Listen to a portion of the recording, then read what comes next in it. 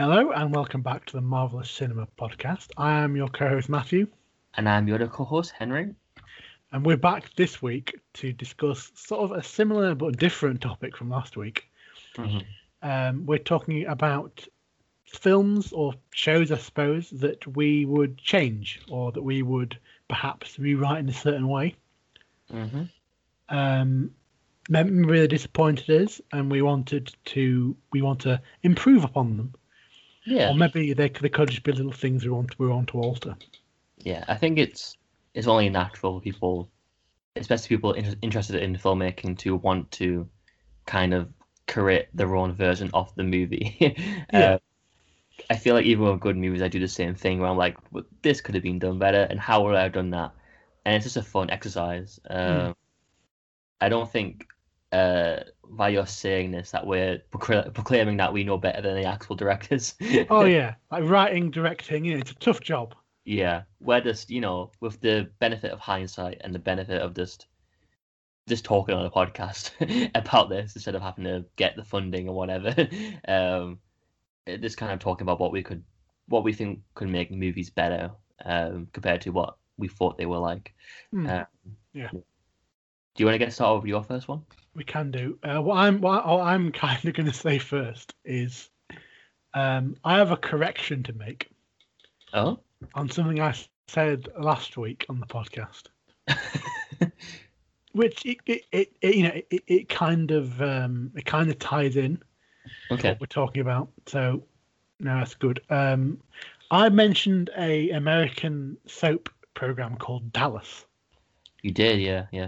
And I spoke about a character called JR being killed and then being brought back several seasons later with the idea that it was all a dream.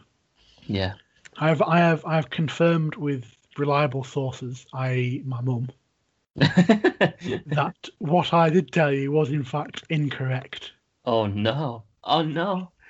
Because JR, the character I mentioned, was shot. Yeah. And the whole who shot JR was a plot line in one of the earlier seasons, around 1980. Right, okay. However, JR wasn't killed. Right. He was fine. He was just in the hospital bed. Oh, okay. But still.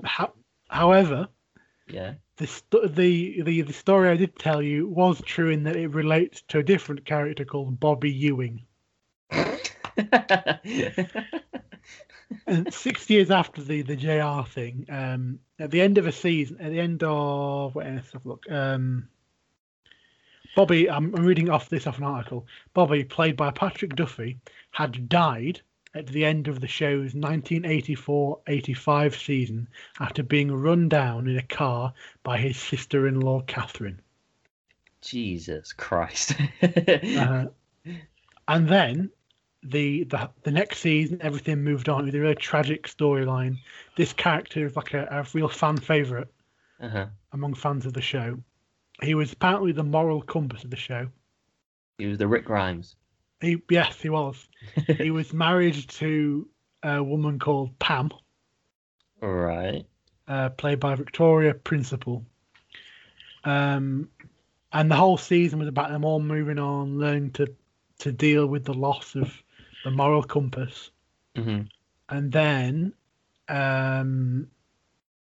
basically, let me try and find the sentence. Where's it gone? I'm glad we're sorting this out. Yeah. Oh yeah. I'm glad. I feel the need to correct this. Right. To get a story like this wrong is brutal. So at the start of the 1986-87 series, it was revealed that the whole of the previous year's events, including Bobby's accident and subsequent death, as well as everything else that happened for the show in the intervening 12 months, were a figment of Pam's imagination. All right. I can only imagine that as a writer, when you've worked on a show for a year, and then like some new writer comes on board or some producer asks you to put in "It was all a dream." How heart crushing that would be, because it just means nothing now. Yeah, it does. It's now infamously referred to as the shower scene because Bobby just comes out of the shower. And he's fine. One of the best things, one of the best sentences from this article is, it just says, in the final episode of the following season, Bobby's wife Pam, who had remarried during his absence, wakes up in her bed to hear a shower running. Expecting to see her new husband Mark, she instead discovers the person in her bathroom is Bobby. What a good twist. The fact that they literally had to wipe everything. Yeah. And then it also says the revelation had a significant impact on the series. Several major characters were axed because they were introduced in the season, but now no longer existed. That's incredible. Others that were due to leave or had been killed off were retained or brought back, including Catherine, who had originally died when she ran Bobby over. That's a choice, isn't it? You know. And despite Duffy's reintroduction and a return to more straightforward plot lines, the series failed to go back to its ratings-topping ways of the early 80s. Oh, really? Did it? Wow. I'm surprised. The more get lost of all this. Yeah. The actor who came in between, and then someone just says, "Sorry, mate, you're a dream." Oh my god, it gets even better. I hadn't read this paragraph. So Dallas had a spin-off called Knots Landing. Of course. And it says here, Knots Landing's producers were allegedly furious that Dallas did not consider them when the dream revelation occurred. Bobby would remain dead in the plot of Knots Landing, and the two shows completely severed plot lines from then onwards. What? So they just continued making the dream timeline, I guess. Mm-hmm. That's some bad management on all accounts there. That's incredible. Is that because apparently the character appeared in the spin-off several times, and it just says that Knots Landing continues to feature several plot lines that were as a result of Bobby's death. That's incredible. Is it actually a popular show as well? Yeah, I think it is. Yeah, or at least it was. It was huge in the 80s. Because I've heard the name, but I never knew what it actually was. It's about like a family that own like an oil company, run by a family, and Bobby's one of the sons, and JR's his brother, and there's another brother. And it's sort of soap type things. Yeah, basically. Emmerdale, but in America. Yeah, basically. Yeah. I just want to keep on reading this, to be honest. Also, it says Bobby's return was kept from the cast, and the people that filmed it were told they were filming footage for a commercial. No way. No. Yeah. Oh my god. And it says, because the previous season's plot lines were abandoned, the character of Pam went from being a tough, independent woman to a much weaker character, leading the actress to leave the show at the end of that series. I don't blame them. You know, I would leave. Anyway. Yeah. Yeah. And then, to top it all off, Dallas was revived in 2012, featuring original characters JR, Sue Ellen, and guess who? It's Bobby. Bobby's back. And then the actor that played JR died in real life, so. Oh. It's like that one character in Star Wars that keeps on dying. Like in different forms. Kind of like that. Oh, Shakti. I think so, yeah. It's like the Jedi that keeps on getting killed in every medium possible. Yeah. Anyway, I wanted to start with that as a correction because this is such a bizarre story and I feel like I had to get it right. To calm down the Dallas fans. Yeah. Oh, yeah. They were writing in furious. Dublin. Anyway, so shall I start with the actual thing? Yeah. Let's move on. Do you want to go first and after I've done that, or do you want me to still? I can go first. Go on then, you go first. I guess my first one is vaguely somewhat a bit kind of surprising. I want to go for Endgame, and it's that's very interesting because one of my two mm-hmm. is also Endgame. Is it? Yeah. Oh. But for me, Endgame is one tiny aspect. Oh, okay. So for me, I think it's a bit more. I think it's more of like a structural change for me than like fixing the time travel or whatever it may be. I guess for me, it's kind of. I want to preface this with I do love this movie quite a lot, and I do think it nails a lot of things, and I do think it has an impossible task to do, and it's a miracle that it does it so well. I'm just kind of giving it like a rework in my brain of like what I was, I guess, expecting like walking in, and it was just like for me, I just wanted a slower movie. I didn't really need it to be, because I mean, I was so kind of not annoyed by it, but I was definitely like off-putted by the fact that Ant-Man and the whole time travel actual plot gets put into the movie about, I think it's like literally this 20-minute mark. So like 3 hour movie and 20-minute mark is still like the inciting incident.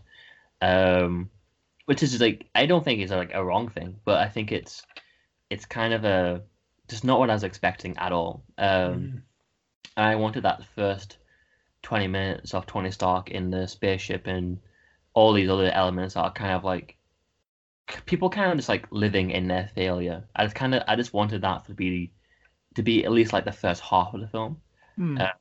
If not like even just the first hour, like the first third of the film. So I think for me it's kind of pushing back or just re-editing that Ant-Man coming out of the van and then time travel wacky hijinks happening to like much later on. And I think with that comes a different sort of change, which becomes the first hour I would rather be kind of like it was setting up its own arcs instead of, because I feel like the film does a good job, I do think, in the end, but I kind of wish like the film did have an emotional, clear journey with every character from beginning to end in this one movie. Yeah. Compared to like Captain America, I can feel like his arc, even though I think it's really well executed in the 20 film scheme, and then the end scene is beautiful. But I kind of wish it was more than just him doing the time travel plot, and at certain intervals and certain points, just kind of going, oh, and Peggy exists, because it is kind of like he just looks at the watch with her face on it, and then sees her in the office, and it's kind of just, I don't know. I don't want to say it's rushed or anything, 'cause I don't think it is. I just think it's a different form of doing the story compared to, I guess, like a more clear cut, regular 2 hour experience arc. Yeah. So I kind of wish every character got that sort of clarity. I definitely wish that, even though I do like the design and I do like the idea of it, I wish that Ronin or Hawkeye got a lot more time to have that new side to him, like actually be investigated a bit more than just yeah. Because it is kind of this one fight scene with him where we get to see him being kind of unrestrained and kind of brutal, and then we kind of just move on and don't really talk about it ever again.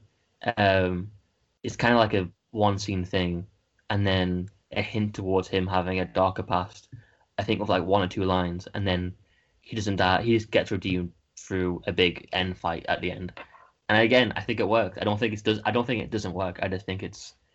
I had a different movie in my mind going in, and it wasn't that, but it was definitely a great version of what they were doing. Yeah. Yeah, I think the other thing I had was, the other thing I had was I think it's my only actual big problem with the movie that I do think is a problem. I don't think they should have killed Thanos at all. And I think that at the end, having them beat Thanos, but it's not the Thanos that knows them, is a choice I just don't understand. I think it's a big thing. It's a big thing to go for. Mm-hmm. Yeah. But I think I understand it mainly through the videotape it gets shown. Yeah, I think if you don't have that, then I think it becomes a bit weak. I know. Yeah, I guess that because he would at that point in time he would still be aware that the Avengers exist. Yeah, because he sent the team to New York and all that. Mm. But I guess for me, it's just I guess it is a good device to use for your story. I guess in the beginning of the film to kill the villain, and then from there have your story be freed up from the whole kind of, well, what is Thanos doing when everyone else is doing this? And it gives you a bit more time to do all these other things. So I get why on that part, but I just think it makes the last kind of battle sequence kind of feel a bit like a last minute sort of, well, we need the Avengers movie to end with, an Avengers battle. And I think it gets by incredibly well with many great moments within that fight, and many great choreography and character moments and like a really great ending to the fight itself. But I just think having your antagonist be missing and then come back, but not be the version we know, kind of without the personal history. He knows them, but I don't think he has the personal history, I guess. No, he doesn't. That's true.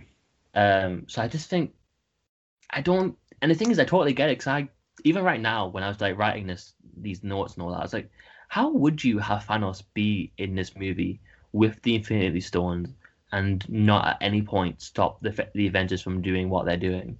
It's a very tricky thing because he has the power to do anything.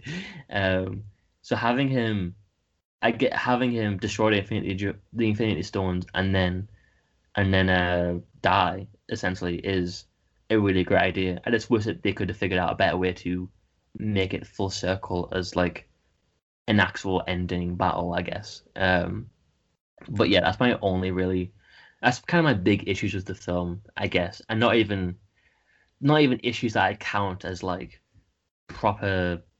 I don't know. I think it's just me walking in expecting something different. Yeah. Out of this film, and getting something that was much more. It was a definitely an emotionally powerful film and a very well and like a very film filled with love and craft. I just can't help but at the same time when I remember watching the film for the first time and kind of having oh, this isn't what I was thinking of, but okay. And then still, I still cried and all that. I still laughed and all, and I still appreciated what it was and definitely loved it. And it's definitely, a top 10 in the MCU. But yeah, this is just my small changes, I guess. Yeah. Yeah. I'm saying with you in that I really love this film. Yeah. I think for me, the whole experience surrounding it will always have a special place in my heart. I absolutely adore it. Yeah, definitely. And many of the flaws, like you said, I kind of just gloss over. I mean, I think maybe that doesn't sit completely right with me, but I kind of accept it because it's like, for example, with the Thanos thing, I justify it because it's not really Thanos' film anymore. Yeah, the Avengers one. Sure. But yeah, I just love it. But the one thing that I would have done differently is to do with the A-Force moment. Oh, okay. What would you have changed? Now, clearly, I love this moment. Oh, okay. I think it's great. Same, I love it as well. I remember being in the cinema and it happened. I can just feel myself smiling and thinking, yes, Marvel. Show those salty nerds who's boss, who's in control. I had a similar moment. I never, in the back of my mind, I went, people are going to hate this, and I fucking love that. Yeah. One thing for me that I would change about it is because it comes about because Thanos rains fire, and Peter has the gauntlet. Yeah. Trying to get it to the van. Peter has the gauntlet. He cuts Peter's web. He rolls about, and he has to protect the gauntlet. And then Captain Marvel comes in, destroys the ship, lands, and takes the gauntlet off him. He says something like, "How are you going to get it there?" And then all the women come in. Yeah. My change would be that it's not Captain Marvel that takes the gauntlet. Oh. Okay. I would have it be Nebula. Oh, okay. This isn't completely my idea. I have seen it somewhere else. There was some sort of video on it, I think. I can't remember it all. But I just really like the idea of it being still have everybody converge around her. Maybe Captain Marvel's the first person to land next to her or something. Yeah. But I feel like Nebula has a really great arc in Endgame. She's my favorite character in this movie. I think. Yeah, she is. She is so great, and she has a great arc. You know, where she a little on the nose, but she shoots herself. She does, yeah. she kills her old self, which is great stuff. I absolutely love it. But I think it would be the cherry on top of the icing of the cake if you had a moment where Nebula takes the gauntlet, Gamora and Captain Marvel and all of the women sort of gather around her as they begin to go, and then to start running, you know, Thanos looks over and sees Nebula with the gauntlet. Yeah. Maybe the lock eyes or something, I don't know. But I just thought that would be. It's just the best, like an example of her standing up to Thanos. Yeah. She's finally moved past Thanos. It would be a bit more. It would be like kind of a moment for like every female character, but at the same time being a kind of a character arc fulfillment with that character. That being said, I do still love the Air Force moment for what it is. Yeah, I remember that moment so much. I just remember thinking, half people in the cinema right now are either rolling their eyes, and half of them are like really happy. And I'm so happy that I'm the one that's really happy. Yeah, same. It's one of those moments. Yeah. Yeah. So that's one of mine. I guess my next one. Yeah, my next one is Jurassic World. Interesting. Okay. A movie I'm up and down on, honestly, because it's like sometimes I don't like it, sometimes I hate it, and I watched it recently, like I think before I came to uni this year, and I think it was like one of those things where I was like, oh, this isn't terrible, it's just not great, and I think this time around, and I think most of all because of where the Jurassic World Fallen Kingdom movie ended, I think it gave me the idea of like, why didn't you just do this from the beginning? And I guess in my mind, I think the reboot kind of sequel thing, it should have been a world where we were post like a dinosaur apocalypse sort of thing, where they gotten through some sort of mysterious background that we just don't know about in between films. I think that would have been a great like kind of a revitalization of the franchise compared to a different park. Yeah, because it would feel like you're moving forward. Yeah. It's a new kind of story. Yeah, it would have been definitely different. I don't think it would have been, and I think a lot of that film is a lot of, and don't get me wrong, I don't think nostalgia is the worst thing in the world. I don't understand the argument that if your film has a callback or whatever, that is suddenly the worst film ever, or empty. Because there are plenty that have callbacks that aren't empty. This is a good way of using it, and a good way of not using it, a bad way of using it. But I do think, for the most part, Jurassic World, I would say, is kind of a bad way of doing it because it is just a different park, but with less engaging characters, and I guess a new theme of like consumerism and trying to recreate things to be more. We're so past the idea of even just normal dinosaurs now, and I think these are some great ideas. I just don't think they're ever used particularly well. And the idea, I can't, for some reason, I'm not a logical film person. I don't really care about the logics of how it works, but the idea of raptors being controlled and used as like army stuff, I still can't accept that for some reason. I don't know why. It feels like the whole, whatever it is, whether it's dinosaurs or some sort of technology, I feel like we've probably gone beyond the military want to use it to revolutionize war. Yeah, I feel like that's grown stale. Because one of the other examples when I think about that is I think about Ant-Man. Yeah, it's true. The first Ant-Man, because the villain wants to use the yellow jacket to revolutionize warfare, and we can't let this get into the hands of the army, sort of thing. It doesn't feel like a personal kind of character sort of thing. It just feels a bit like a generic world-ending sort of thing, like a blue light in the sky.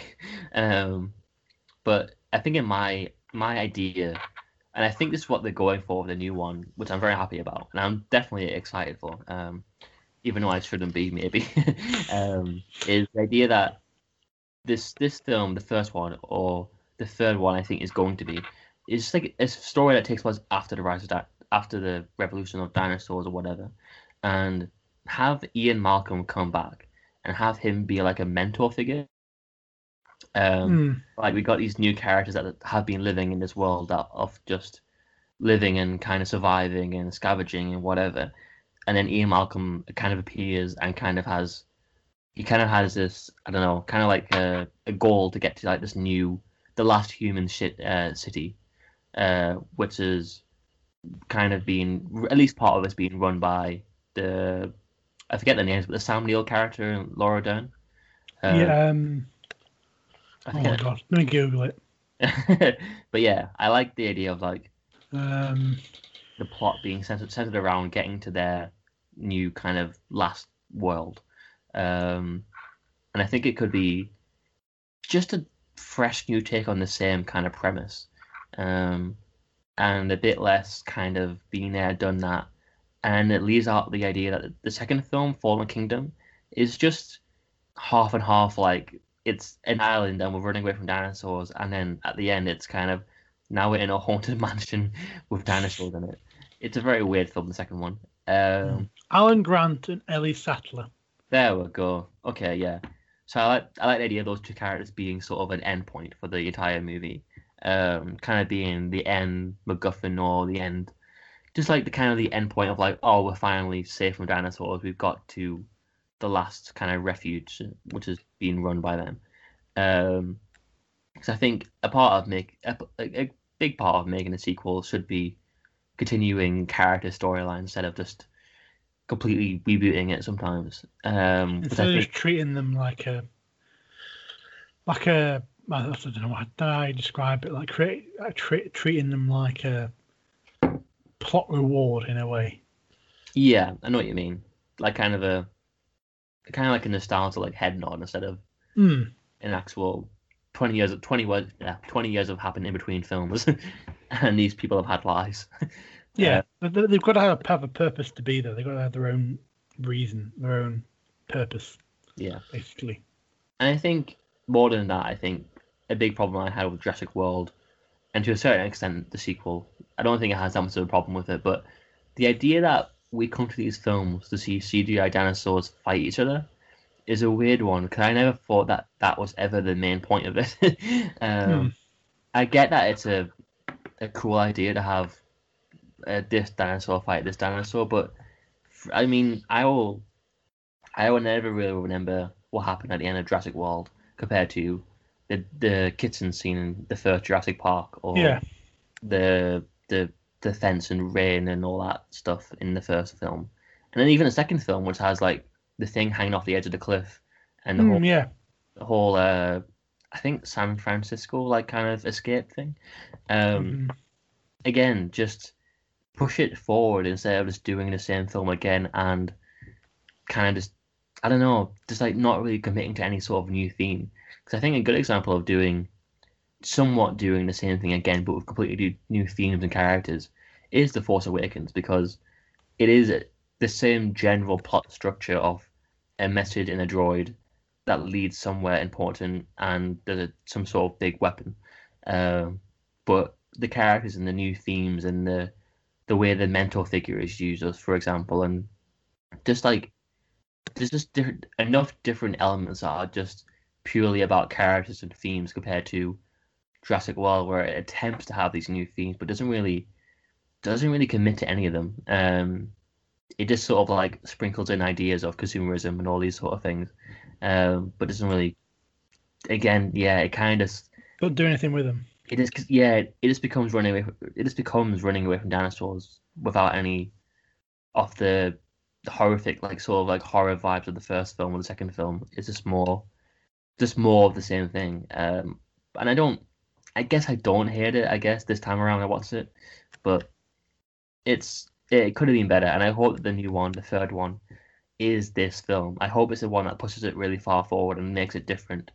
And I think even comparing it to Jurassic 2 and Jurassic Park 2 and 3 and all that, I think for the first time, this new one could be the first Jurassic Park sequel that actually matters. Yeah. Because all the park sequels are all kind of just, they go to a park, hell breaks loose, they might go somewhere new, and then eventually the dinosaurs just go back to being on an island, and then a big emotional speech about something about dinosaurs. But this is the first time that the dinosaurs are definitely out, and we're going to see a world that's completely different, and all the original characters are back. It's exciting because it's just what you'd hope a sequel would be 20 years later. Yeah, that's just what I would change, I guess. Would you agree? Yeah, I'd agree with you. I think it's a really interesting concept that I feel like it's taken a long time to get to. Because even then, it was still teased in or presented as a potential future in Jurassic Park 2, I think. Mm-hmm. Yeah. Where they had the possibility of the dinosaur getting loose in the city. Yeah. So yeah, it's taken a lot longer than you would have thought to get to this point. Yeah. Maybe at least thought there might have been some sort of spin-off, maybe not necessarily a continuation of the main storyline, but maybe something that existed in a universe where dinosaurs ruled the world. Mm-hmm. Yeah. So yeah, it feels like it should have happened sooner. It feels like the third film, like it should have been that. Yeah, the final film of a trilogy sort of thing. Yeah, but weirdly, never happened. I don't know why. No, never happened. Yeah. Do you want to move on to yours? We can do. I found this really difficult in general, as I said to you before we started this. So I only actually had two. I had two plus Dallas trivia. Okay. So my second one is a pretty big thing, I suppose. So I've not shortchanged you, and that is the Star Wars prequels. Oh, okay. This is a big one. Mm-hmm. 3 films in one. So basically what I've done in my mind for this is I've not necessarily rewritten anything. I've just changed the timeline-ish. I've changed the order in which events happen, sort of thing. Yeah. So and I've also done it in a way that I've not necessarily removed anything that is considered by a lot of people to be liked. I've done it so that the Clone Wars exists as it still does. Mm-hmm. Yeah. And as we've talked about in the past on the podcast, that the main idea behind the way I've sort of thought about it is the Clone Wars should be more of an aspect of the prequels. I would agree, yeah. Like, we only see the end of it in Attack of the Clones, and it's the start of it in Attack of the Clones, right at the end, and the ending of the Clone Wars in Revenge of the Sith.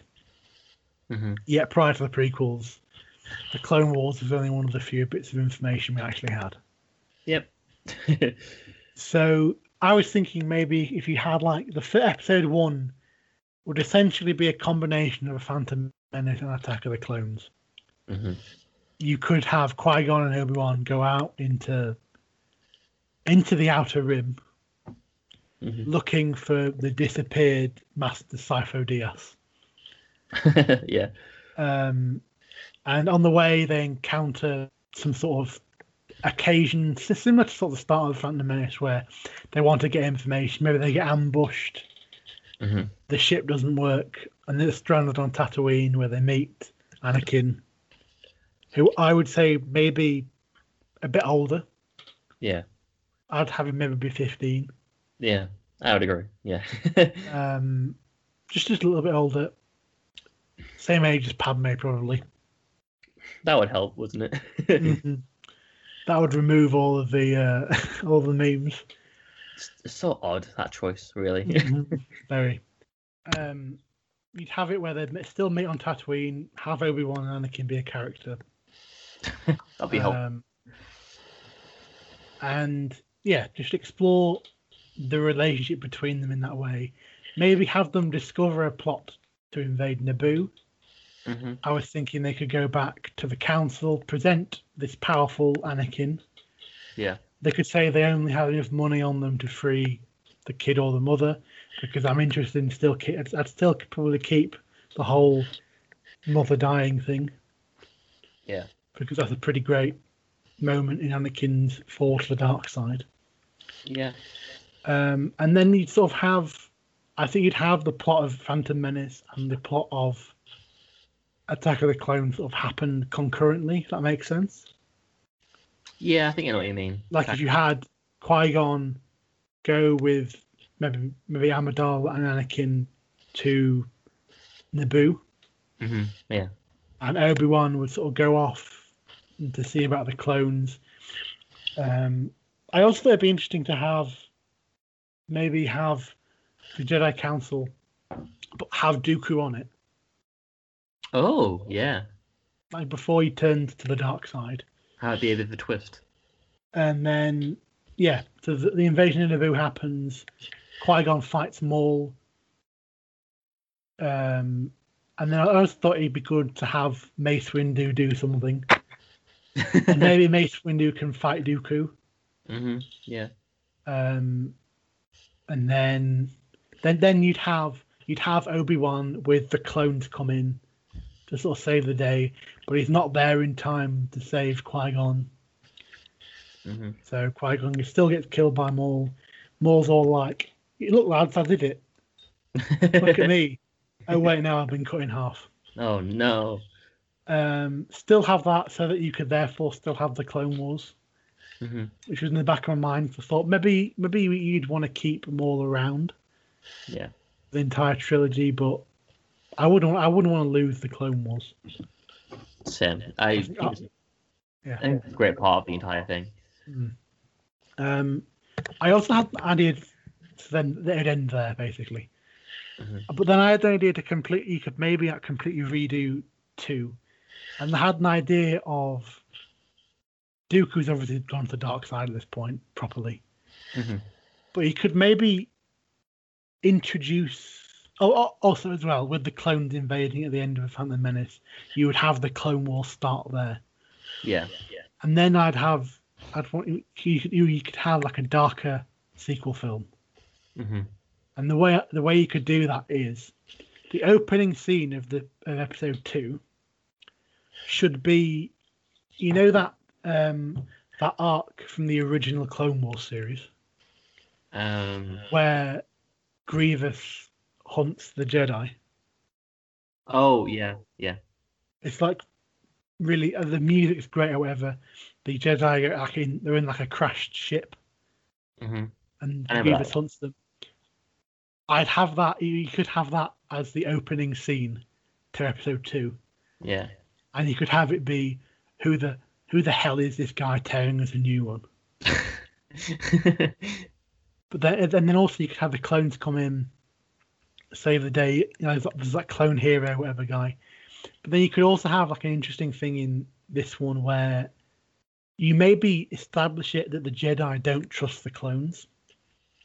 Yeah, could you? And then you have this big hero clone guy, like he is in the 2D Clone Wars, and maybe he could make a big sacrifice in the film at the end, and he could be remembered as like a hero. Yeah.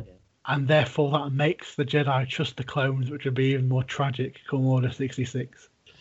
Yeah, I definitely get what you mean, because it would be nice if in the end of like Revenge of the Sith, if like these tragic moments of everyone kind of falling apart was built upon arcs of 2 films where we learn to trust and kind of have friendships based around previous conflict, like a friendship or whatever, or a relationship with Padme and Anakin came from a previous sort of like a conflict of interest sort of thing, compared to the clones are there in the background and also then they just shoot everyone.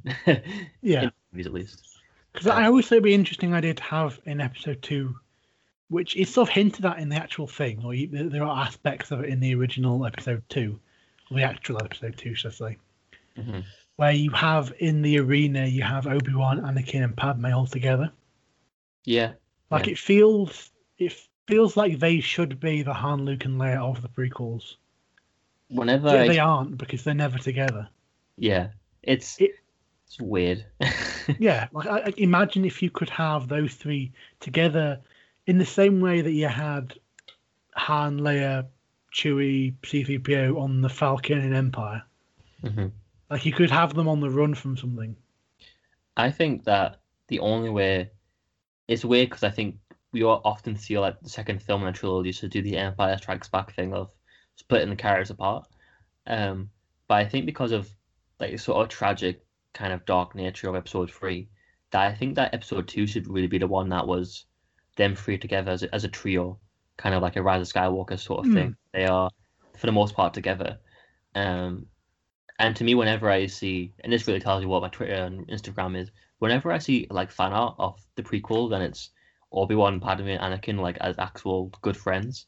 And we're like, oh, that would have been nice. Because I get like they are kind of a trio, but like they don't really talk to each other like as a trio together. Like, and then even Obi-Wan and Padme, whenever they have like their very rare scenes together where Anakin's not there, I'm like, oh, you have good chemistry. Like you are like I could imagine you having like a good adventure in this universe or whatever, um, with Anakin there as well.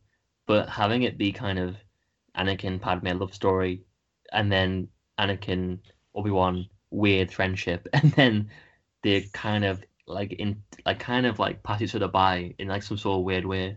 It's kind of like it's just a weird choice that I never really understood. Like making your main heroes never interact that much.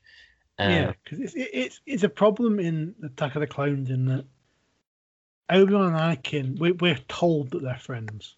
Yeah, we're told that they're good mates and they get along together great, but we're never shown it, and I feel like we should have been given the opportunity to see them together.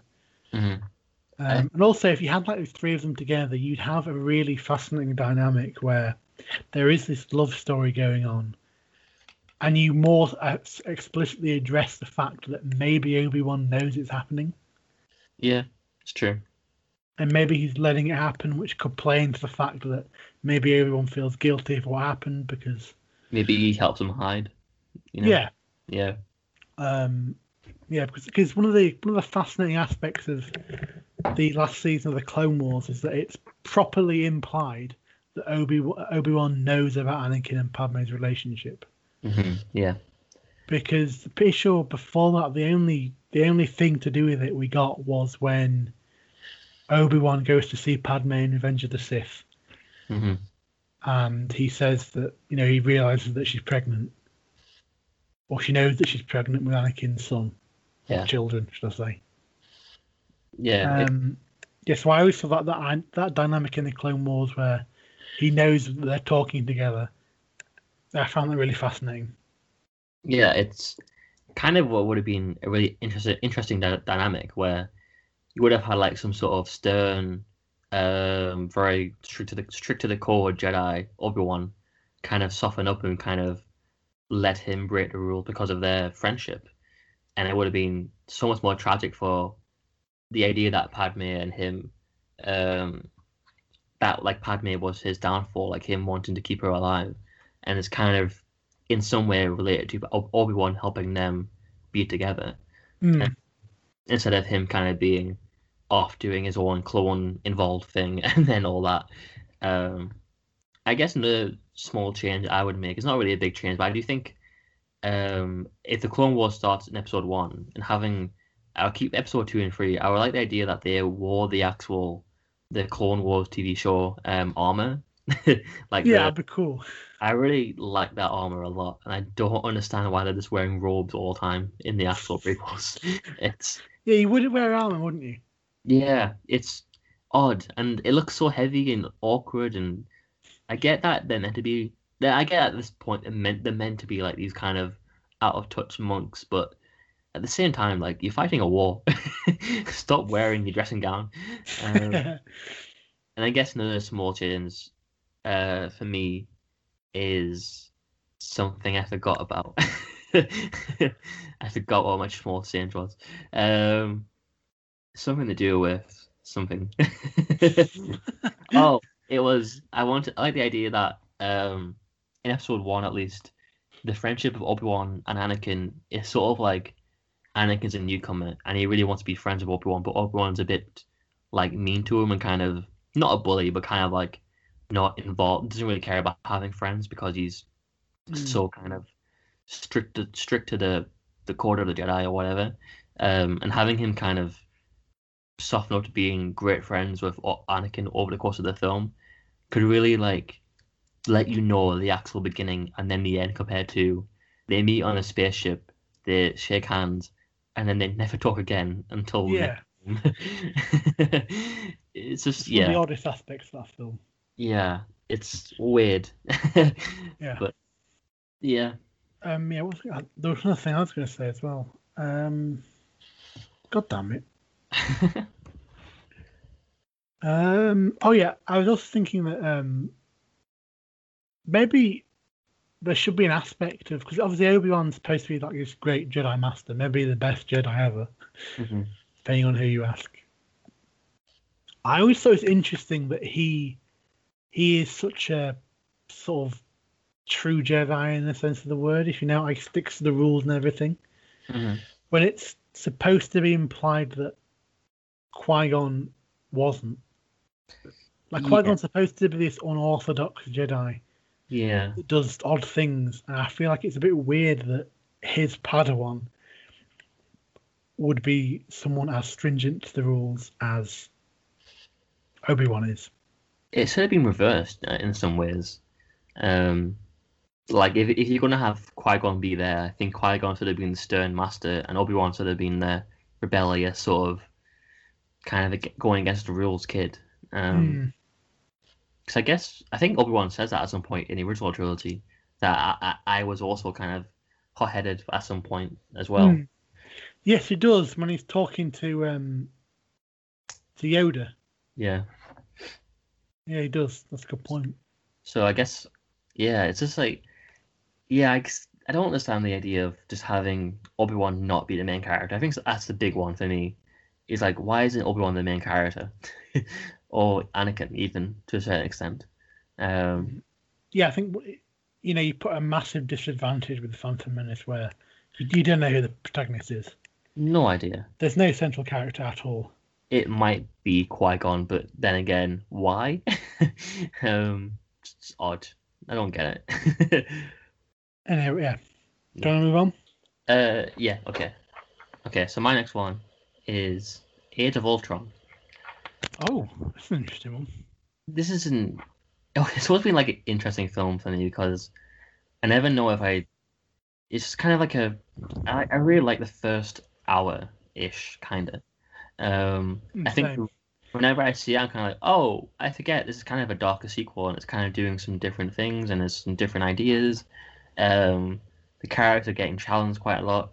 I really like the set design of the entire Avengers apartment thing. But I just feel like the last hour, I think from the time they go to that somewhere different to, I think retrieve the Vision's body from Ultron in the big van, that big sequence. I would, number one, cut out all of that when they do that whole chase thing. It's just extra padding on a movie that's already doing a lot of CGI destruction Avengers stuff. And it's not really needed. And for me, I think the last hour really, really fails when it comes to actually completing the arcs that they've set up. Yeah. I think in retrospect, we've all kind of went, oh, Age of Ultron had a lot of good ideas and because they got paid off later. But it's weird to me that they didn't get paid off in the actual movie. No, they didn't, did they? Not at all. I think the big one for me, definitely, and it's always stuck out to me as one of the biggest, like, why, what, how sort of things, is the Tony Stark arc of, like, him. His whole thing is, I want to protect the world, therefore I'm going to build a suit of armor around the world, but the suit of armor or whatever goes evil, Ultron, bad things happen. And it's kind of like a commentary on his own hubris and ego. But then the film, like near the end, kind of before the last act, before the last big action sequence, kind of says, "How are we going to fix this problem? Well, how about Tony, just pure ego and will strength and all that, just kind of makes a different cyborg robot person. But this time, by complete science or chance or whatever, this robot is really good. um, so in that, it just makes Tony not really learn anything. Um, he hasn't really had to change his opinion. He just made a different suit. He hasn't really kind of had a happy medium between him and the actual Avengers team. There's even for as great as the moment is by itself, having the Vision pick up Thor's hammer is kind of like just saying to the audience, "Don't worry, it's all gonna be fine. We've worked it out, and we've just fixed it with new science." And it's kind of just a weird thing. And I think, again, I think a lot of this film and a lot of its bad points come from studio interference. I don't really know what happened with this film, because I would say after Iron Man 2, I feel like they learned their lesson. So I don't get why they did this with I don't get why they did this with the second film. I just don't know what happened, but I feel like a lot of the changes weren't in the first half. I feel like they were all in the second half, where Joss Whedon or whoever clearly wrote out a script or had ideas that were definitely going to change the actual direction of the MCU going forward, compared to just a new team of Avengers with a different battle under their belts, which is what it ends up being, which is kind of sad. I don't think it's a terrible movie by any stretch, but I just think it's a bit of a betrayal of itself, which is weird. Yeah. And I think the big one for me is definitely Thor's arc in the film, because he doesn't really have one. His entire purpose in that film is to go and get. He goes into like some sort of swimming pool, and just kind of has a dream about the Infinity Stones, and then comes out saying, "In 10 films' time, we'll deal with this." So okay, then this is going to happen. Yeah. So he has nothing to do. He has vague fears about Asgard being destroyed, but again, they don't come into effect until then his next film, which came out 2 years later. So I'm not really counting it as an actual good point for this film by itself. And then, I think there needs to be some sort of there needs to be some sort of ending where they come together for one last kind of battle together. But I think it should be the last battle that they know they're going to have together. I think by the end of this film, the Avengers should be completely disbanded.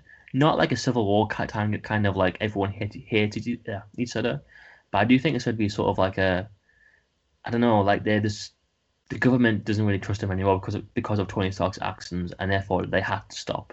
And then in Civil War, have a new conflict be from them continuing to act without from the get-go any sort of government approval. I think that just adds a certain kind of weight to the film. I think it makes it a bit more of an Empire Strikes Back sort of deal. I think they should have challenged the characters a bit more. And I think Captain America, for as much as I think that they were going for it, I don't think they achieved it very well in the end. Having him kind of accept that his new home, his new family is this kind of army camp for people that he's training to be soldiers. I think when he says, "I think I found my home," I don't think it should be as lighthearted as it is. I think it should be kind of I think it should be like a sad thing, because I mean, he never really found home until Peggy, and then he had to go back in time to get there again. So I don't think I just think it's a bit more. It just adds confusing to his arc just a bit when you have him say, "I found home. I'm definitely happy here now," and having him kind of reverse that. It just kind of is a bit too confusing and a bit too. I don't know. Different directors saying different things, I guess. But yeah, for me, I just feel like overall this film should have been a bit less over the top action blockbuster and a bit more of a meaningful chapter in the saga, and be kind of like a midpoint. I feel like if you were going to, by some sort of structural thing, kind of plot out the entire MCU, you would probably say that the midpoint where everything kind of turns on its head is Civil War. So it begs the question of like, why is Age of Ultron even here? Because the first act, or whatever you want to call it, is definitely the Avengers and them coming into their own. Yeah. And Voltron is kind of like this weird middle child that just kind of happened. And I think in retrospect, like we said, it just like you do kind of go, oh, this did become meaningful in the end. But I just think, yeah, as its own movie, it's just very like just doing a lot of things, but for no real reason by the end. Yeah, would you agree with that? Yeah. I always thought it was a really weird film, and that it's both the best and the worst of things. Especially, I think it's also the best and the worst of Joss Whedon in many ways, as well as the studio thing. Like it's the best of the studio, the Marvel studio method, in that you have all these characters coming together and having great interactions between them. Then you also have the negative part of, oh well, they made him put the thing with the cave in. Yeah. And they made him put that in. Which, thankfully, the people that made him do that are no longer there. Thankfully. They have been ousted. But yeah, I feel like you have the great banter, which Joss Whedon does so incredibly well. Like the scene, the after party scene where they're all trying to lift Thor's hammer. That is brilliant. Yeah. Pure gold. As is Captain America and Tony Stark exchanging arguments or exchanging words, I think the term would be. After Ultron's born. Great stuff. But then you also have the stuff like the boob thing, the boob gag. Yeah.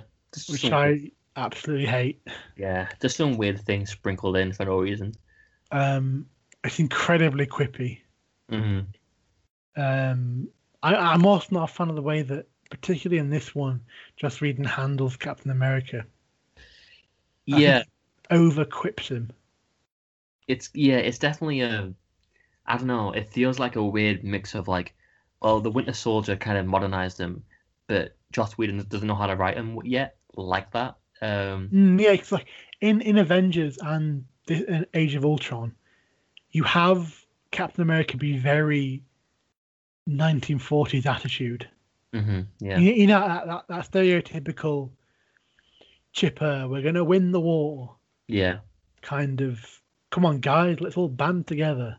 Or, 40s values kind of thing, which has kind of been negated by, like you say, by Winter Soldier. He's, by the end of the Winter Soldier, while he obviously misses his home, he understands the 21st century by that point. Yeah. Especially about when it comes to Civil War, Infinity War, and Endgame. And so having his personality in Age of Ultron follow on from Winter Soldier, it feels a bit jarring. Yeah, it does. It feels a bit like someone who kind of like missed one movie in between. Like he kind of forgot that it happened, didn't watch it, and thought, "Oh, it's that character. Let's do that again." Yeah, so like I'm thinking, oh, so Winter Soldier comes after this then. Yeah. I guess for me it's a movie that's I don't know, it's perfectly enjoyable. I think it's everything to do with the farm scenes, for example. I think farm's brilliant. It's some really great stuff, but I just think there's a lot of just added fat on the movie, like so much like techno babble as well, of just like we've got a machine that creates skin, but it's not actual skin, and that will later on that will explain the Vision, and the Vision is made out of the stone, and he's also made out of Vision, and also he's made out of this Ultron, and also Ultron is vibranium, and it's just a lot of just stuff happening, but nothing really kind of sticks the landing aside from the very small times when the movie gets to slow down. And again, it's perfectly enjoyable, but I wish it was, I guess like an Empire Strikes Back or even just a Return of the Jedi sort of thing of like it pushed it forward even though it was just another fun adventure. Just being the Avengers again, the first one, but bigger, I guess. That's what it is really, in my mind. The first Avengers, but a bit too big. Yeah. Just a weird one. Yeah. Do you want to move on? Yeah, do you have others? I can do one last one. Okay. I think okay. So for me, I think my last one's going to be Suicide Squad. Oh, okay. Here we go. Because this film needs a upheaval. I mean, of course, I think we all know that behind the scenes, a lot of reshooting, a lot of re-editing, a lot of recoloring, a lot of just redoing scenes for no reason, a lot of kind of backpedaling. And I think you can definitely feel it in the movie the entire time. I think my big thing about the movie, like the big thing that I think from the get-go doesn't let me even remotely access it in any sort of way, is the opening 30 minutes of just 30, maybe 35 songs played back to back, on top of scenes that are actually like generally like cut in half or literally fast forwarded. There are scenes that are clearly meant to be actual atmospheric, moody introductions to the characters, which are turned into Viola Davis in a room telling the audience who these people are, whilst the camera kind of just shows them, and we go, "Oh, I guess that's them." There's a lot of there's a lot, and again, I think the big point for me is you can tell the movie wasn't going for this neon, crazy, happy, funny, good time, fun sort of feeling when you look at the movie's actual like photography. It's a very muted, kind of dark, grimy sort of film, but at the same time, at any given point, they'll just add some neon in the edit. It's such a weird looking film. I don't think I've ever seen anything look like it. Yeah, and not in a good way, really. Because I think generally speaking, I think it's a good looking film. I just don't think it's mixing well with anything else that it's doing. So yeah, I just feel like it's an incredibly telling point when you're watching the film, and at some point someone will say a line, and the film will then literally do like a dissolve effect, and then go into neon to a neon world, and then kind of like do the statistics of who this person is, that whole thing. But yeah, that first half an hour is brutal. That it is. Yeah. Sorry. On the whole, this is a really weird film for me. Not only because it's of all the stuff that happened behind the scenes, and because I look at it and I think there are aspects that I actually really like. There are some aspects of me, I guess. Yeah. And when I say that, I mean that the castings are great. Yeah. Yeah. Like the whole cast for me is pretty brilliant. Margot Robbie's great as Harley Quinn. I like Will Smith as Deadshot. Jack Courtney, surprisingly, is quite good. He is. Jack Courtney's great. He's really fun. Yeah, it's so weird. Viola Davis. I love Viola Davis in anything. But, Joel Kinnaman. I like Joel Kinnaman in this. Yeah, it's weird. But the film does nothing with them. Ever. No, it doesn't, and it's so strange in that it's such a nothing plot. Yeah, definitely. It's literally blue light in the sky and a literal like trash ring as well. And I mean, for me, it's always like kind of like just surprising to me that I think the big one is the first 30 minutes is a lot of setting up characters and telling you who they are and what the powers are and the background and all that.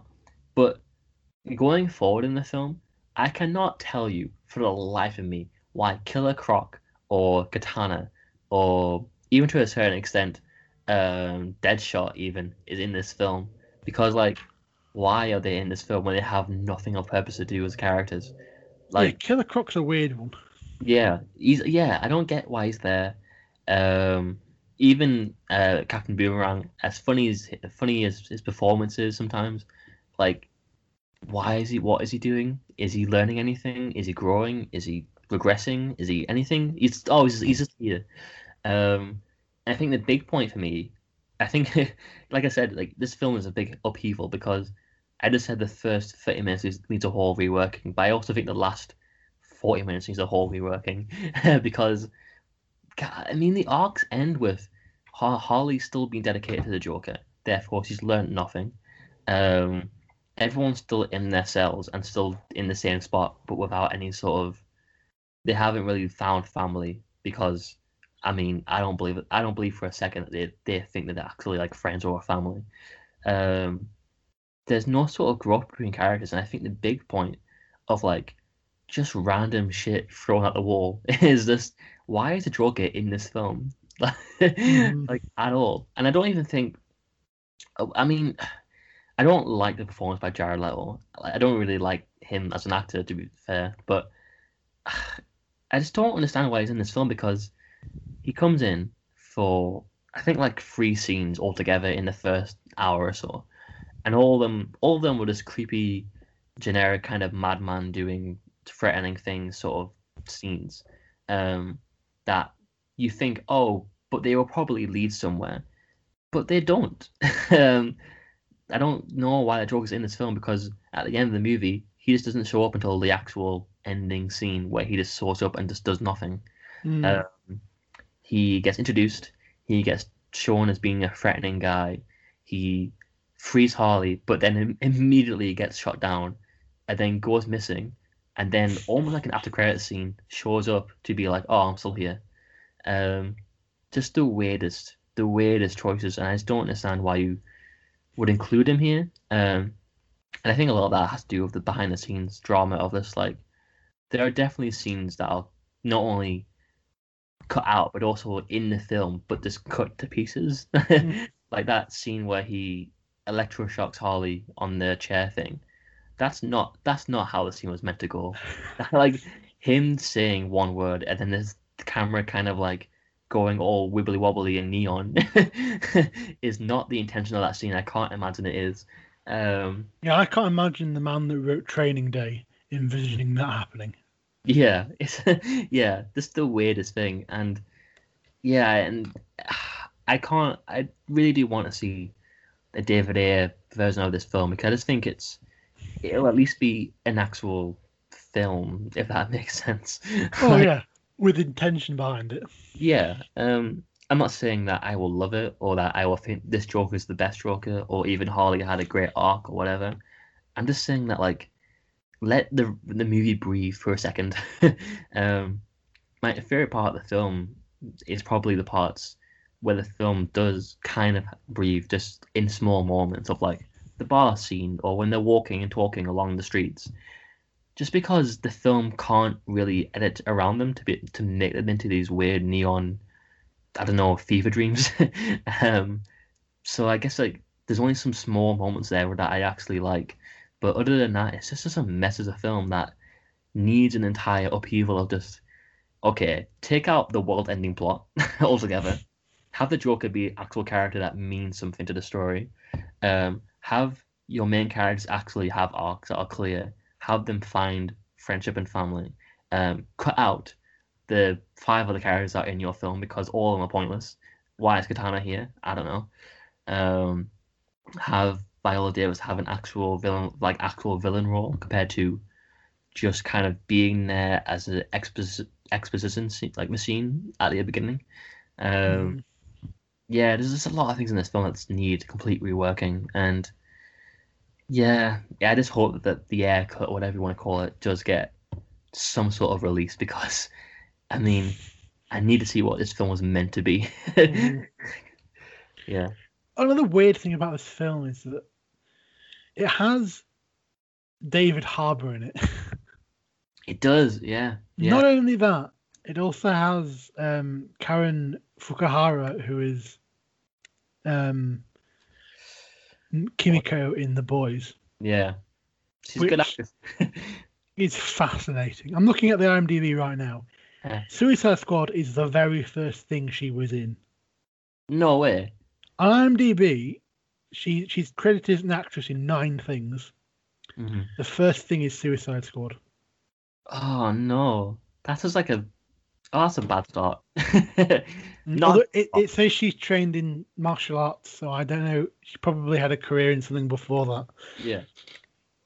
I mean, that's a bad start. Like, not on her part, but on like this part, the film's part of like this Her big. agent. Yeah, yeah. No kidding.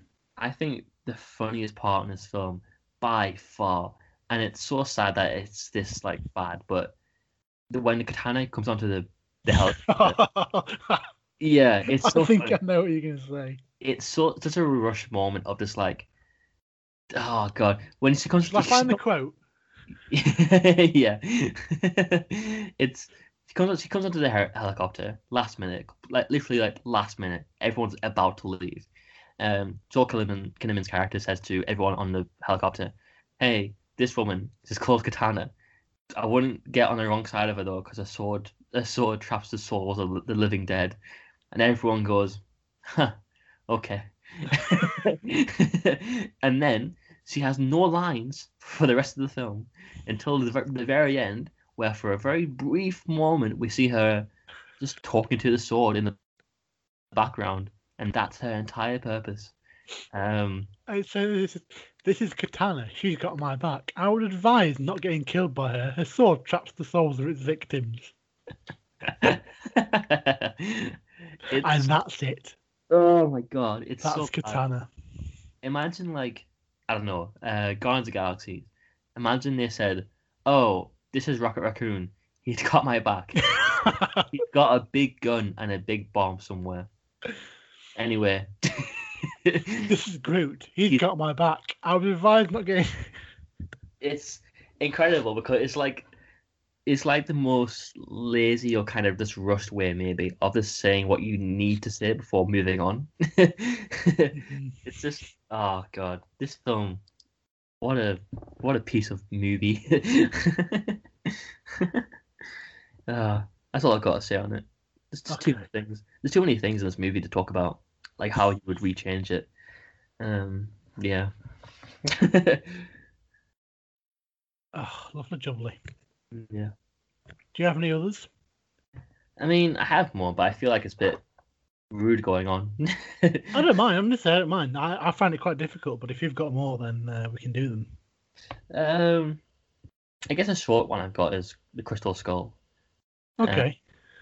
I think a lot of the, I mean, a lot of the choices are around the cartoony effect of the film. Just having the nuke fridge or the ants, even to a certain extent. The monkey swinging. The monkey swinging, the gophers that are there.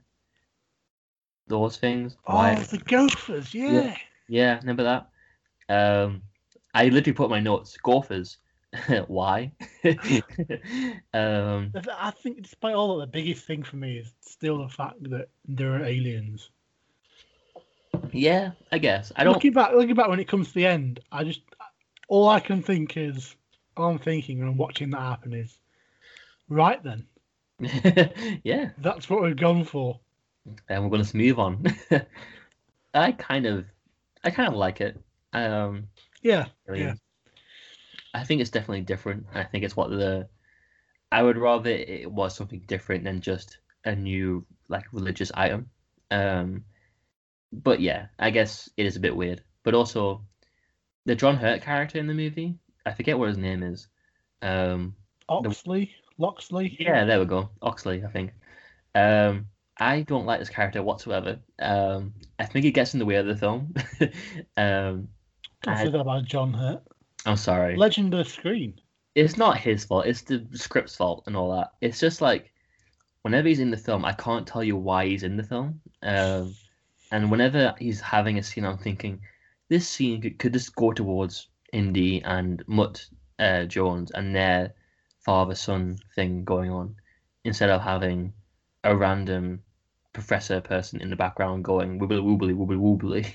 I think one of the things that had occurred to me is that I feel like Oxley is supposed to be Brody.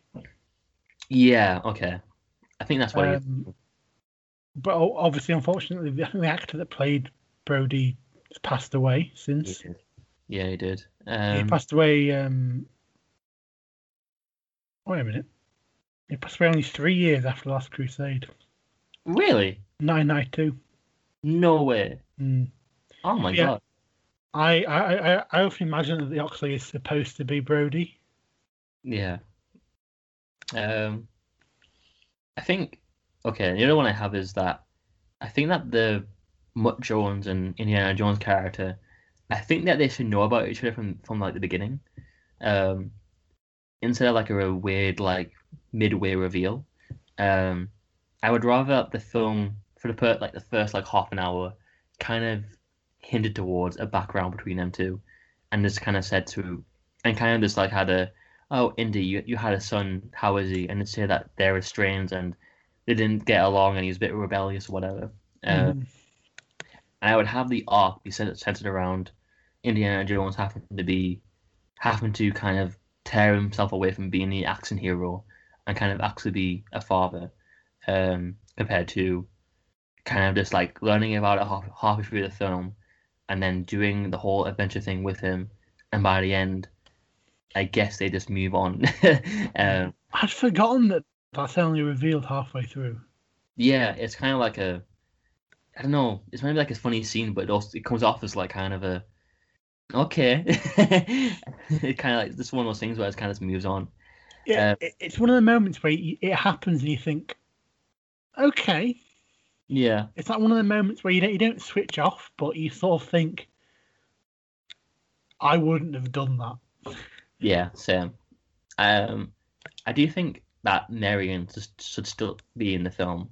I like the idea of her and Indy meeting up after like so long and getting to know each other again and kind of moving past their old differences. It's one of the few parts that for me work about the actual film that came out. Also, I feel like the villain, because I think the worst part of the new film is definitely the Russian villain for me. Not because like I think she's terrible, but because like I just don't. I feel like if you're making a sequel that's came out so long after the first three, that the villain needs to be some sort of, I don't know, like some sort of meaningful arc fulfilling villain compared to the previous villains maybe. And I think that the villain should at least be like a figure from the past. Not necessarily one that we've seen in the films, but there's kind of an old enemy that's came back and won't let Indy and his adventure days go and all that sort of thing, and kind of tie him in or her in with the idea that Indy won't stop being the action hero, where he should be more of a father or professor or like whatever he's going to be, compared to him kind of like just still being the same guy from 20 years before and has a son who he just knows now, I guess.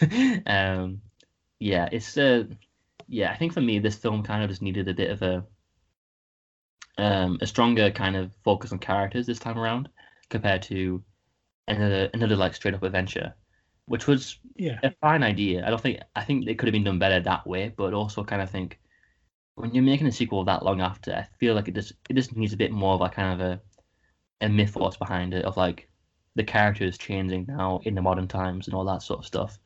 And I think for the most part, the actual film that came out was kind of this. They kind of just say, "Oh, you're old now," and then kind of move on and do the same things before, which is fine, I guess, but also kind of just leaves it being a bit, I don't know, run of the mill, but also kind of not as good because it's so cartoony and weird and kind of not gritty like the old ones were at all. Yeah.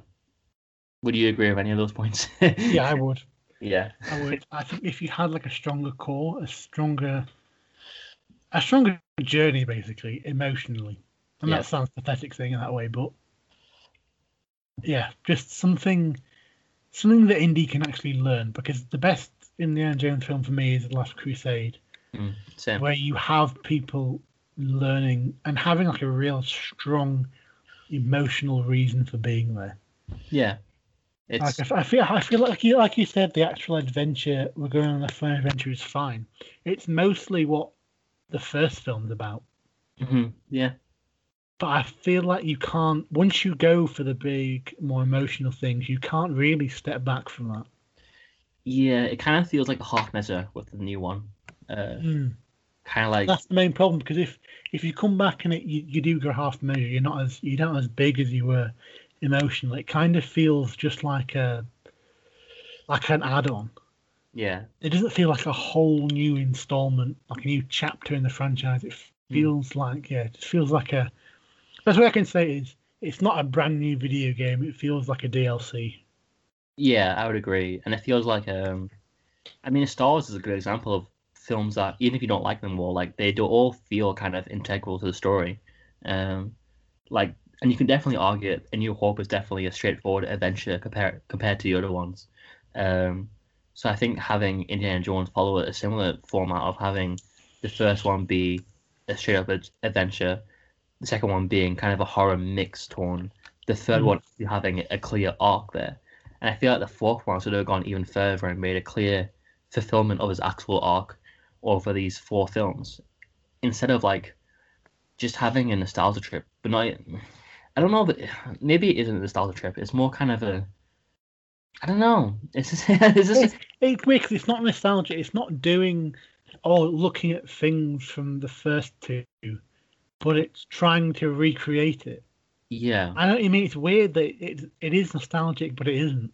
Yeah, it's trying to recreate it, but it's not doing it well.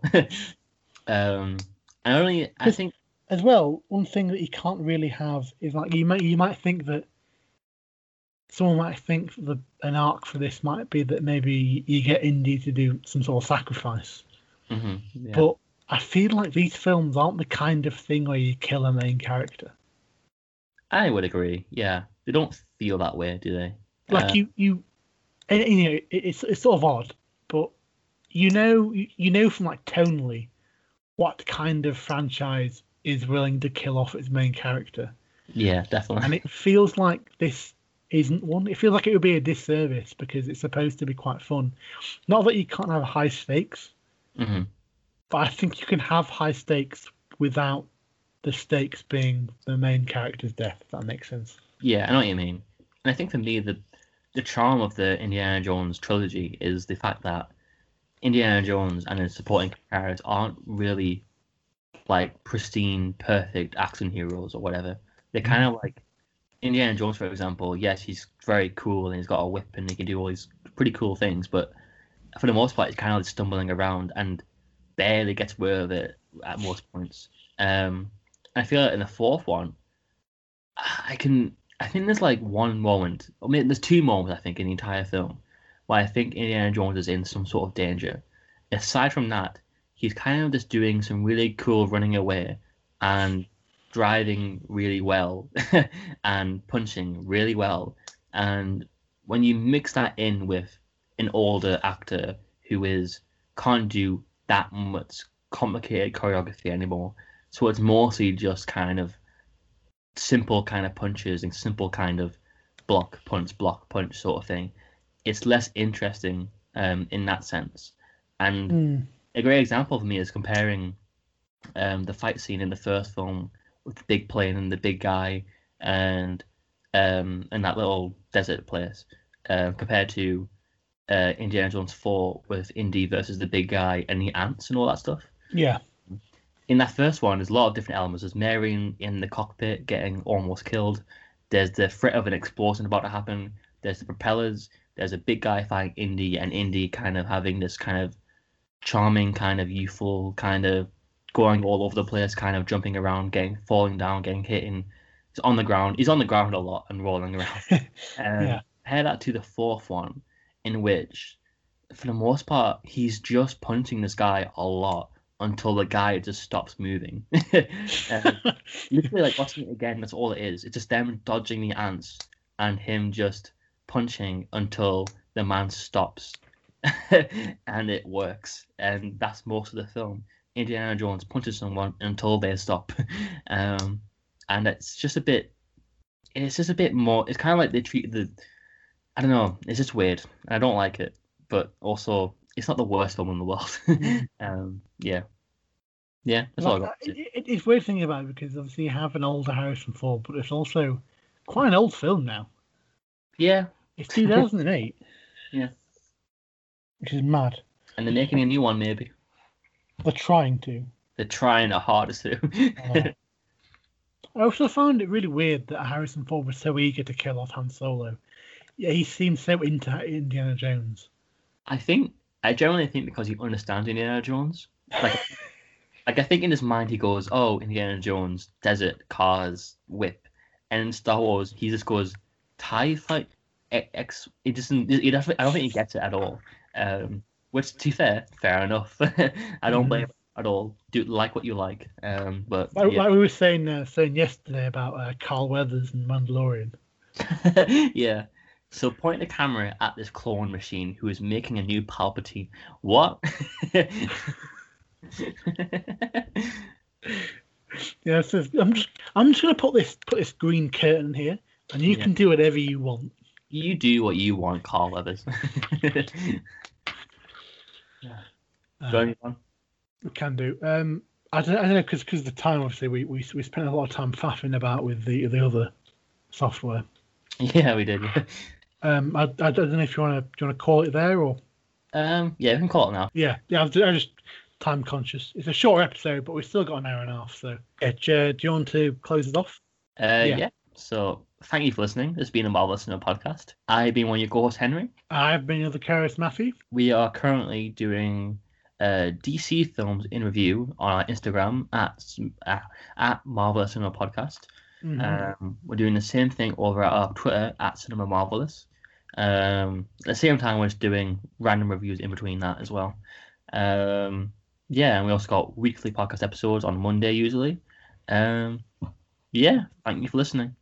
Yeah, thank you very much. We hope you've enjoyed. Bye. Have a great day.